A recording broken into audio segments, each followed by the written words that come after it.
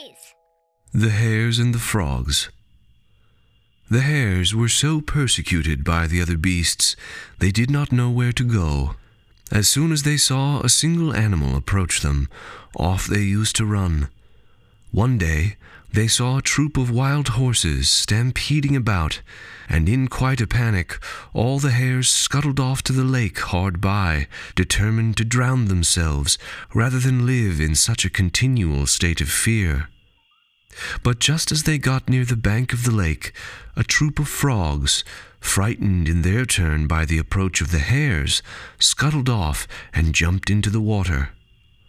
"Ah," said the wisest of the hares, "truly things are not so bad as they—" "Oh my God!" yelled Derek as he crawled out of a nearby bush. "They're coming." He panted, eyes wide with fear. "You're gonna freaking kill me." "Wait, who is? What's going on?" "Steve and his cousin and like a bunch of their buddies, I think." "Wait, who?" "Steve and his cousin, like four huge dudes who I don't even know, but they seem super aggro. I couldn't get a good look at them, but shh." Derek put a finger to his lips as the hares froze with fear. "Hold this for a second," said Derek, who tossed an Xbox 360 at the hares, then immediately darted back into the bushes. "Wait, what are we supposed to—" Just then, Steve Porter, his cousin Eli, and a bunch of their buddies ran up.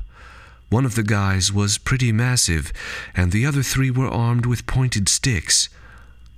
Okay, listen," said the wise hare. "This is not what it looks like." Steve stared at the stolen Xbox at the hare's feet and did one of those neck cracks that make you think that the guy's really gonna throw down. "It was Derek," cried the hare. "He ran through here a second ago. Why would we take your Xbox? It doesn't make sense."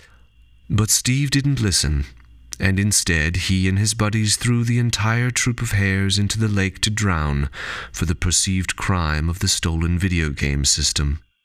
Moral: wearing a body camera can often provide a helpful alibi to avoid being accused of a crime you didn't commit.